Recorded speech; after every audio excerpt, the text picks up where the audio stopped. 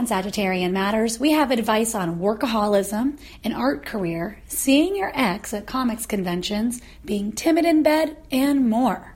With my guest, Brandy Taylor. Stay tuned. Sagittarian Matters, Sagittarian Matters, what's the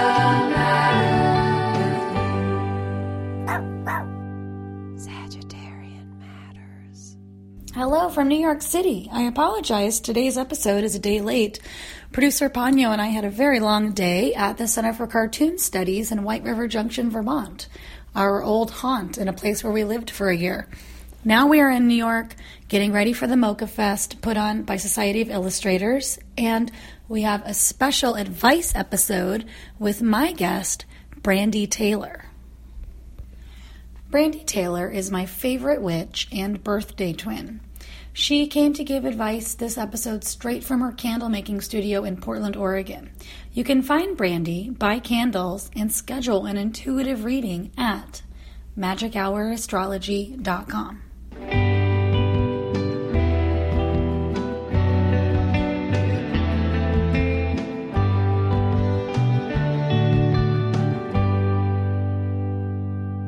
Brandy Lee Taylor, welcome back to Sagittarian Matters.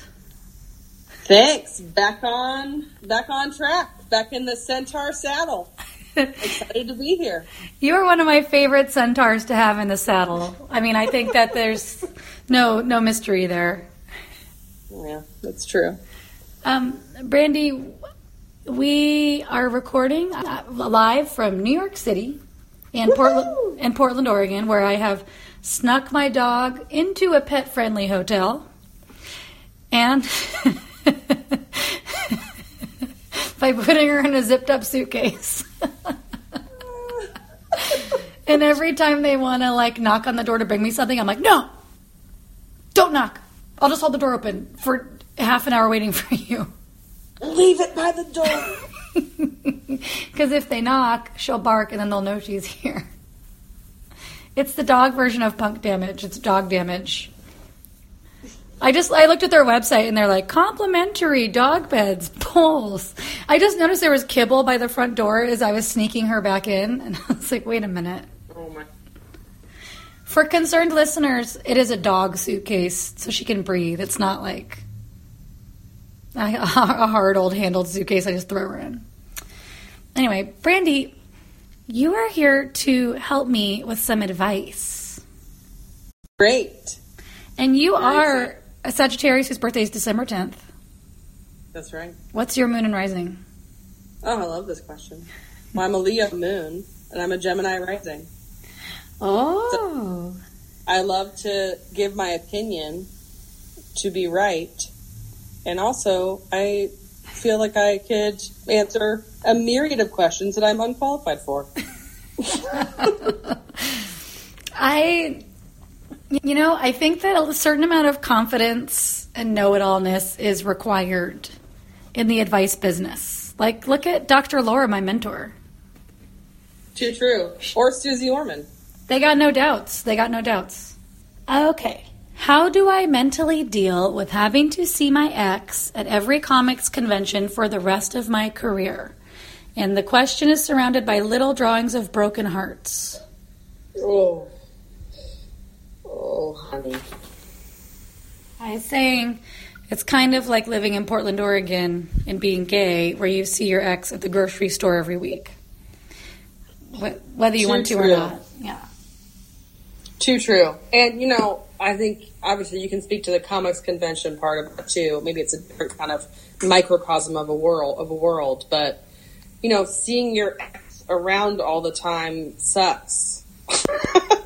And I would, with this sort of situation, obviously you can't avoid being in the same room or convention center or whatever the fuck you're in.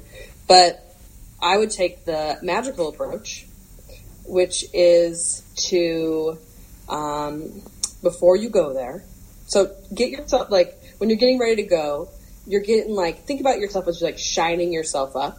You're just, you're brushing your teeth look good, your hair looks great, you got your whatever favorite shirt on, you have all like your favorite like protective necklace or like whatever it is. You have all the things that make you feel so shiny, so good, so juicy, so awesome. And then you're basically, before you get there, going to put a circle up around you, right? And then fortify that circle with like whatever like your favorite color is. It could be like, for me, it'd be like gold. So the whole circle is just like gold, right? You're doing this like in the cab on the way there with your eyes closed. You're like imagining this circle, or what? Well, I would do it before you leave the house, so it doesn't take very long. Before you leave the house, okay. Like, yeah, and it's like or like a bubble, whatever you want to think. But it makes it so people are looking at you, and you're also just going to be like, a joyful magnet for people at the convention because you want to do good, right? Mm-hmm. But also, like, you kind of have this, like, protective bubble around you. And then you're going to put up, like, and this is a simple thing to do, just kind of imagine yourself putting up shields. Mm-hmm. Putting up shields that have, sorry, I'm losing the dog. Come here, Moon. Come on. Come here. Okay, starting over. Imagine yourself putting up shields that would just deflect any sort of like negative or weird like psychic attack or just like downer energy at you. So your golden bubble is also full of like cool shields that just kind of like, nope, take that back. I'm not taking that on, right? And then I would go to the convention, and I actually think that you might not even see that person. Because you're like fortified, juiced up, also ready to engage with people on a different level and not having to sort of like deal with that person. So I would do that magical sense. I love the idea of this person magically fortifying themselves before they even leave the house. Oh, yeah. 100%. Personally, I've been going to conventions and things like this for so many years. And so, of course, there's exes there or people I dislike. And I just am unfailingly polite. I try my best to be unfailingly polite. So even if you want to be like, you louse, my heart is broken. I'm cross with you, louse. You're a cad. That's not the time or place. You're at work. It's just like if you worked at the gas station, they came to the gas station, and your boss was with you. You're just like, hi, okay, cool, have a great show, bye. And or your table mates, just, make sure your table mates have your back, and so that they're not going to be like making elongated small talk with your ex while you're standing there if they know it troubles you. Yeah. And also make some fun after convention plans.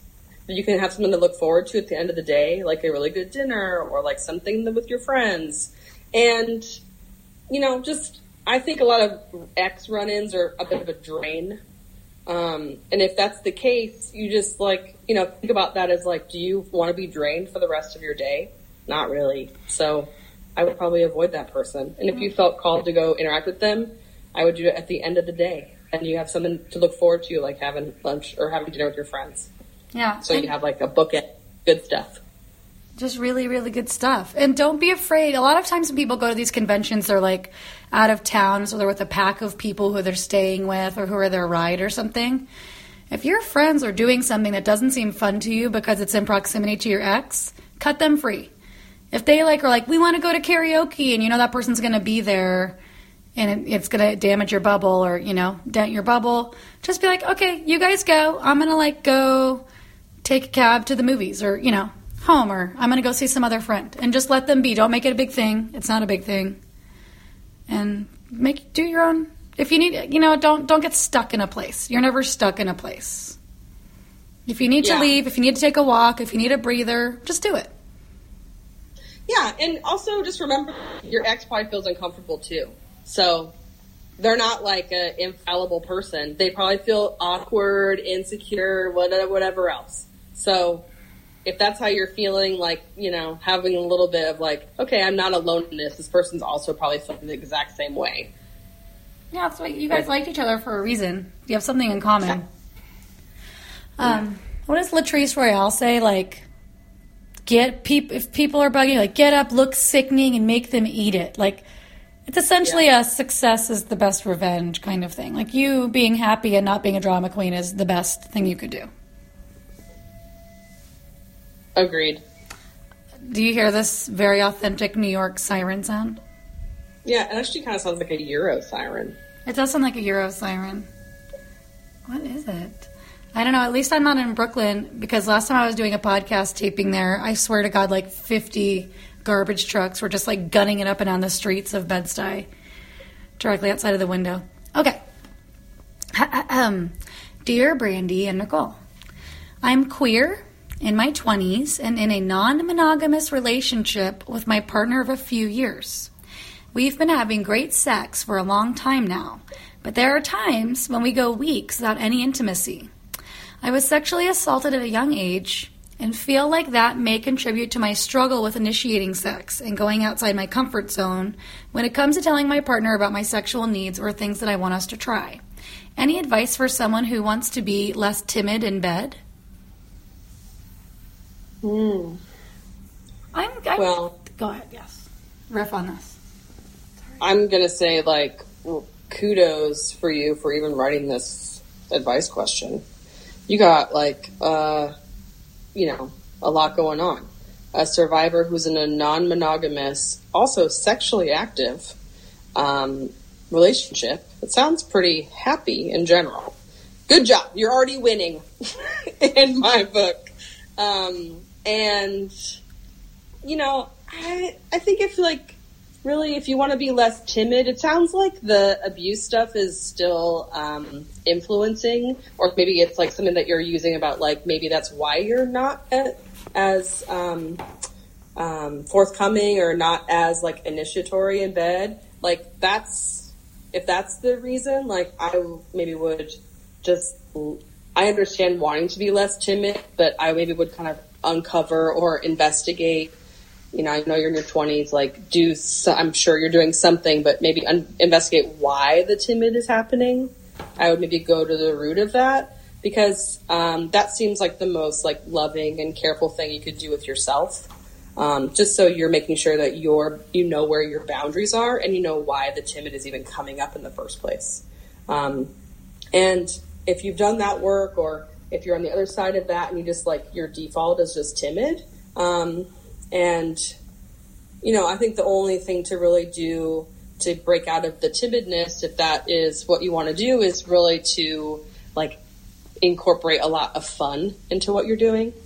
So I would go the fun route. So I would, like, organize with your partner, like, this is where we're going to have fun, and just, like, name it from the very beginning. So neither of you think that it's, like, some, like, serious situation. And then once you have said, like, we're going to have fun, I want to try this, or let's try this. And there's kind of like improv. It's just like a yes and situation. Mm-hmm. And as long as the person you're not crossing consent boundaries, like, and you already know that because this is your partner that, you're in a relationship with and you're building something with, then try the yes and. And even if it feels like, I don't know if I'm going to be into that, or... Will you explain yes and for people that don't know improv?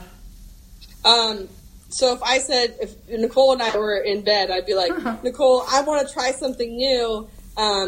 Is it okay if I cover, your butt with chocolate sauce? Yes, and more. And then I'm going to put whipped cream on it. That's cool, right? On my butt. Yes. Right. Say yes, and then I would also then go for... Like, maybe I'd say, like, oh, I think you need to be wearing a clown nose. Got it. And then maybe what would you be doing? If I say yes, and then you say yes, and... And I'm going to put on a squirting flower. Yes. Yes. And you're also going to worship my giant clown shoes. This is fun. This is fun, right? I mean, you don't have to go with splashing and clowning. You can do something else. But, it could also just be, like, you're just building off of it. And for you, just being, like, open to experimentation and exploring without setting it up so it's not really serious in the very beginning. You can just sort of be like, we're playing right now, Mm-hmm. Where this is about play and this is about experimentation. And, like, if you can do that, let me tell you, you're like you're moving some mountains, because that is already really challenging to do. And also it sounds like, it could also be really helpful and be also, like the timid part just maybe is like, I just want to reiterate, like, is the timid part scared? If it's scared, then figure out like what you're scared of first. Figuring that out before you're in the yes and improv fun zone is what I would do.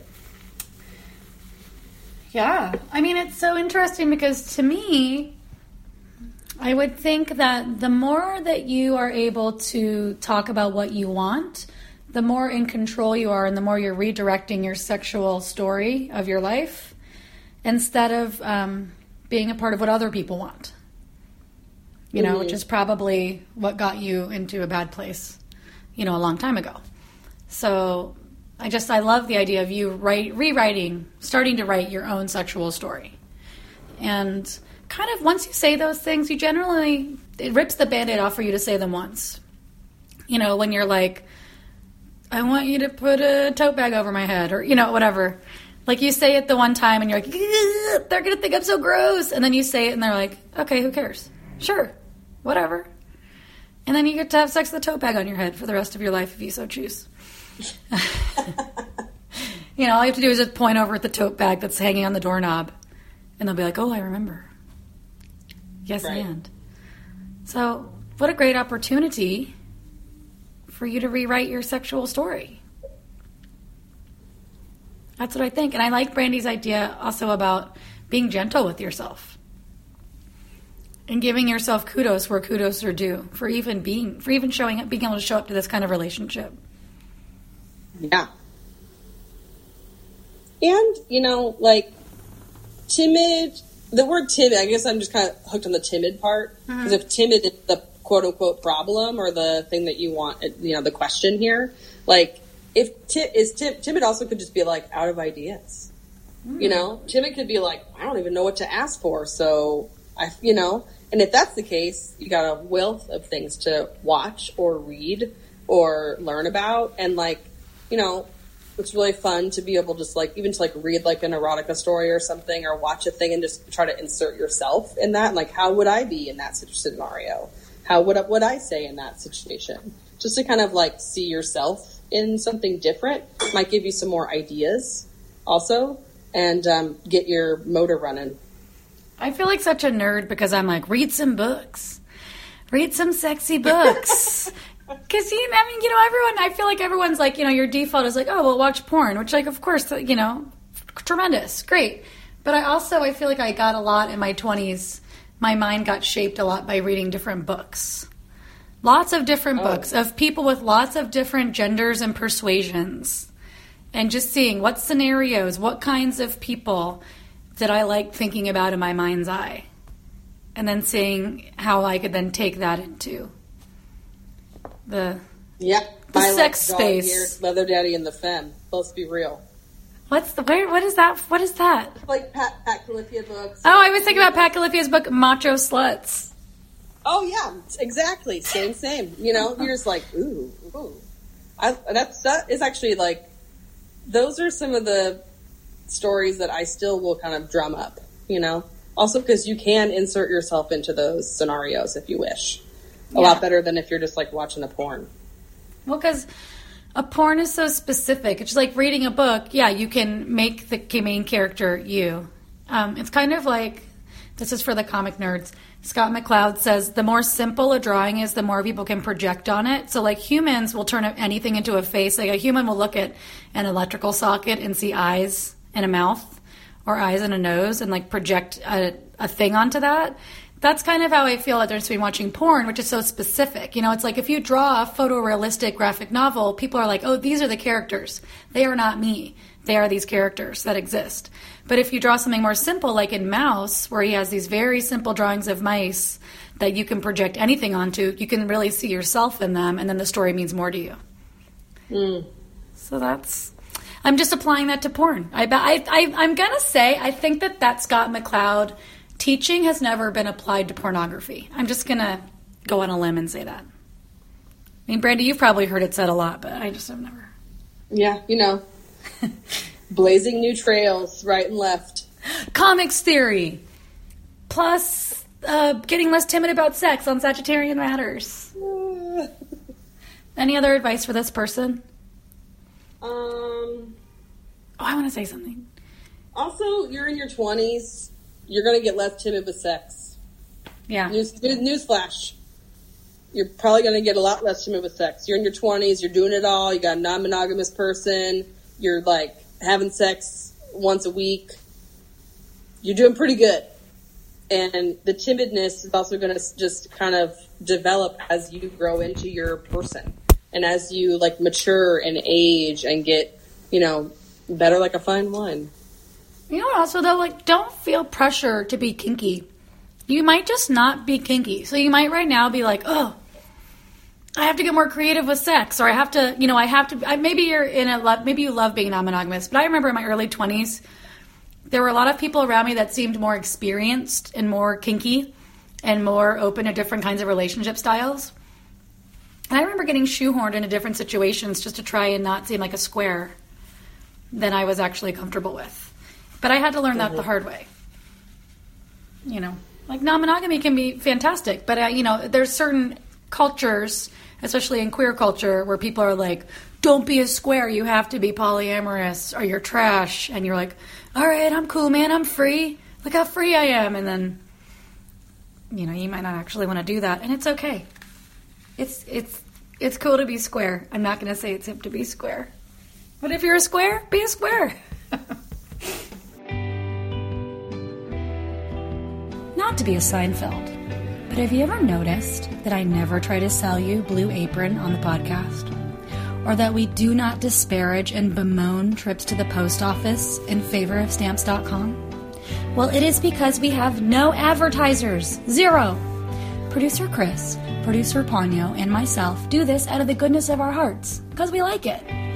If you would like to tip producer Chris Sutton, who dedicates hours to this series every week, please send your tip of $5, $10, who knows how much. That's your business, via PayPal to hornetleg@gmail.com. That is hornet, like the insect, leg, like one of his appendages, @gmail.com. If you do this, we will read your name on the podcast. Isn't that exciting?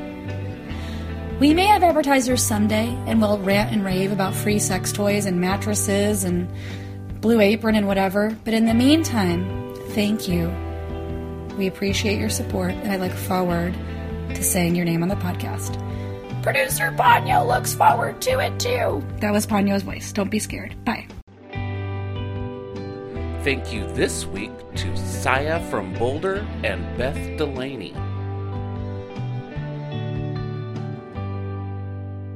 Dear Sagittarian Matters, have you ever felt whether it was true or not that you've had to choose between your career and your relationship? If so, how did you handle it? This person is probably a cartoonist. Mm-hmm. And I should say, you and I are both self-employed. Yeah, we're both self-employed, and also there's not really a clear, there's no clear division really between my work and my personal life. They have a lot of interweavings, so I don't clock in and out and then be like, this is my work, this is a work brand, and that's, a home brand. It's not like that. So just putting that out there. So I think that, how I would really deal with that is I would just really be clear about your boundaries and about the things that the qualities of the work that you do, and also be really honest about how long your process takes, what this looks like, timing wise, what you have to give in a relationship, and then check in with the other person and see, does that align with what they want and need? Is that person asking a reasonable thing from you to be in a relationship? Or is that person potentially maybe that person wants to hang out with you every single day, and that's not going to be something that you can be able to show up for? Well, then being really honest about that and seeing if there's a way where you could come together, or you might just not be compatible in those ways. And, I also think that if you're passionate about what you're doing, and it's just something that's like your life's work, like being an artist or, you know, doing something that really fills you up and you can't really not do, then you know, there really is no decision there. The relationship will have to support and feed you and your work will have to support and feed the relationship that's right and fits within what you're doing. But yeah, I just think really that's about really a boundary question, and figuring out like how your life balance, your work-life balance is. And if it feels good to you, being able to communicate that really well. And if it doesn't feel good to you, make some more room for dates or make some more room for things like a relationship. But just being able to be like, if you come to the table and you're like, I like to hang out 3 days a week. And if the person is like, I want to soul stare into your eyes every single day for 24 hours, that's not very compatible. So just being able to like kind of sobering look at like where you're at, and, you know, it sounds like your work is a priority. And if you're an artist, you can't not do that work. So you wouldn't be a good person to be in a relationship with if you were unfulfilled. So think about what you need for your heart's desire, and really be able to put that in the forefront.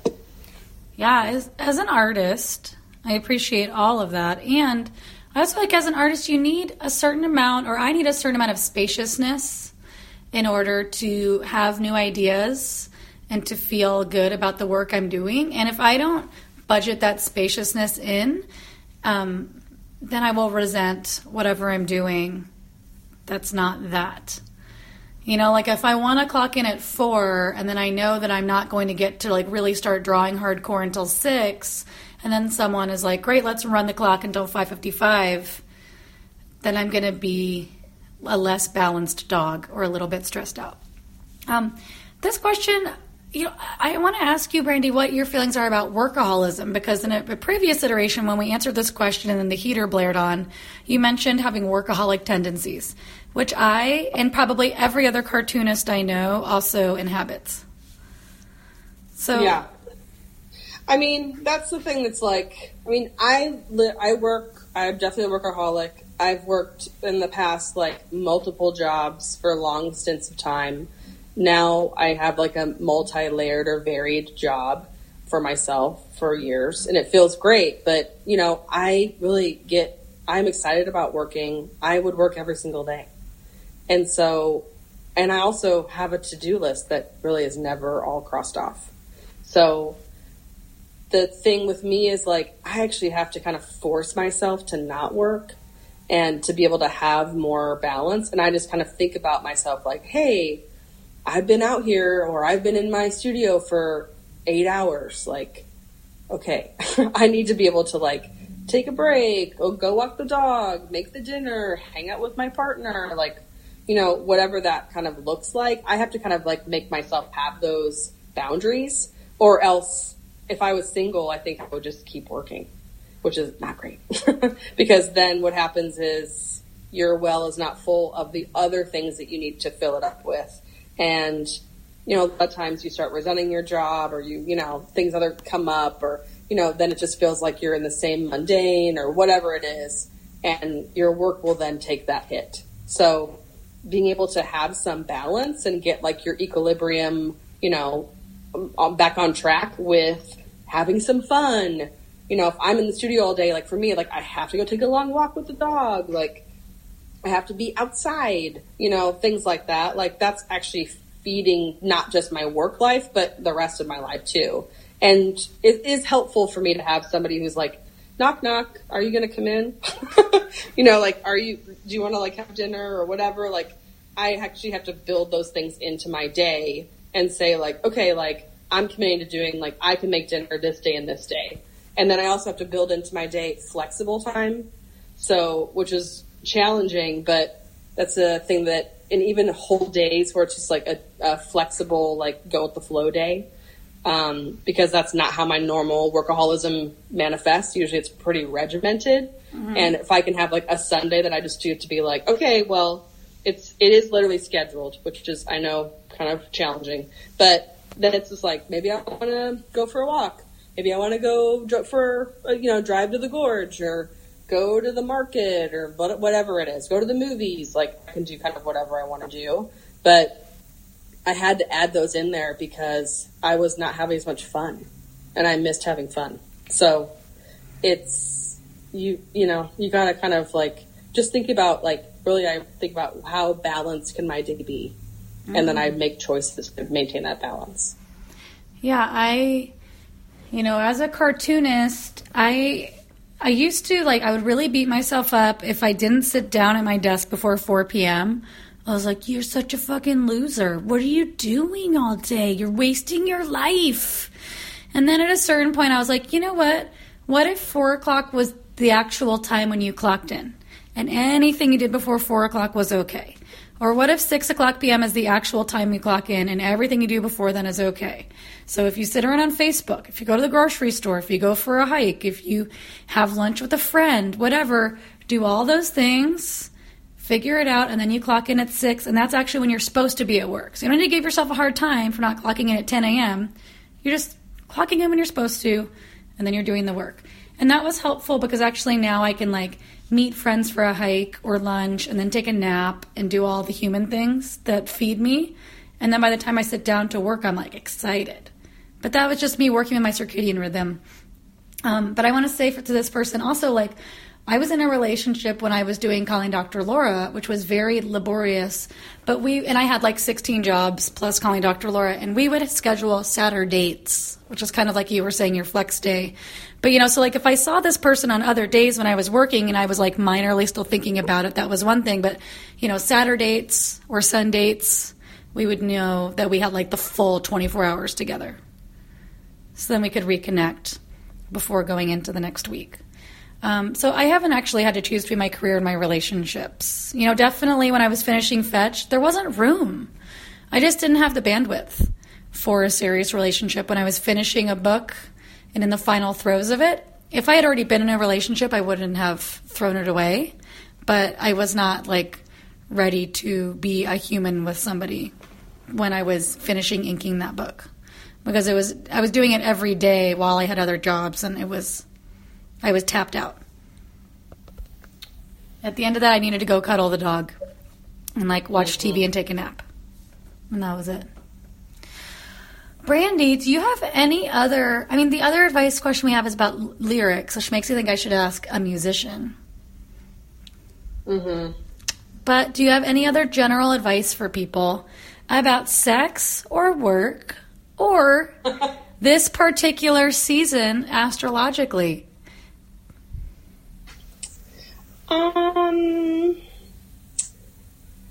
I think that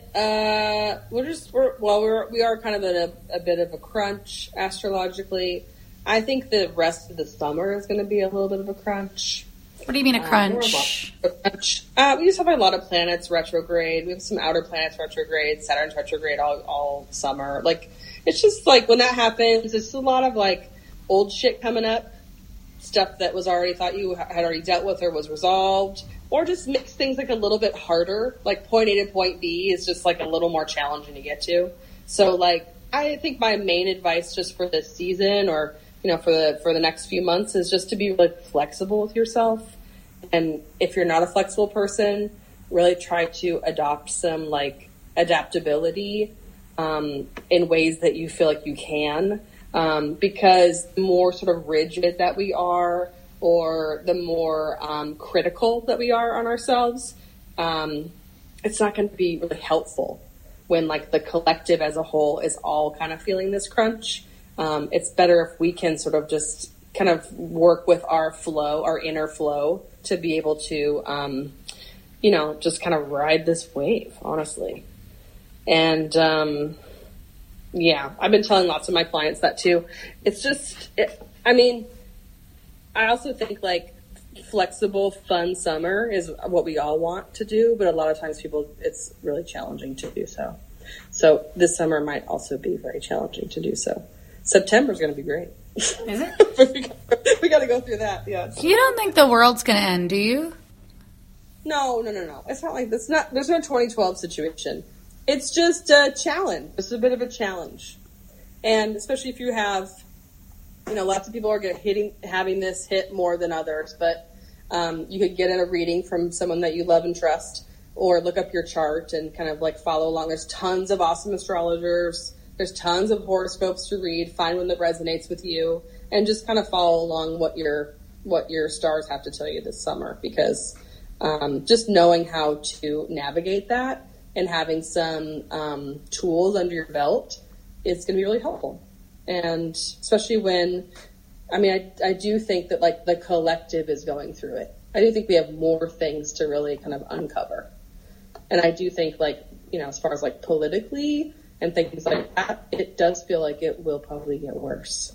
But it is how are we going to navigate that for ourselves? How are we going to like protect each other? How are we going to really move towards like the collective liberation and like a healed world that we want to see? That's what you want to put your stock into. So that's why I want people to get those readings, or to look up their charts and just kind of see how it resonates with them. Cool. Thanks, Brandy.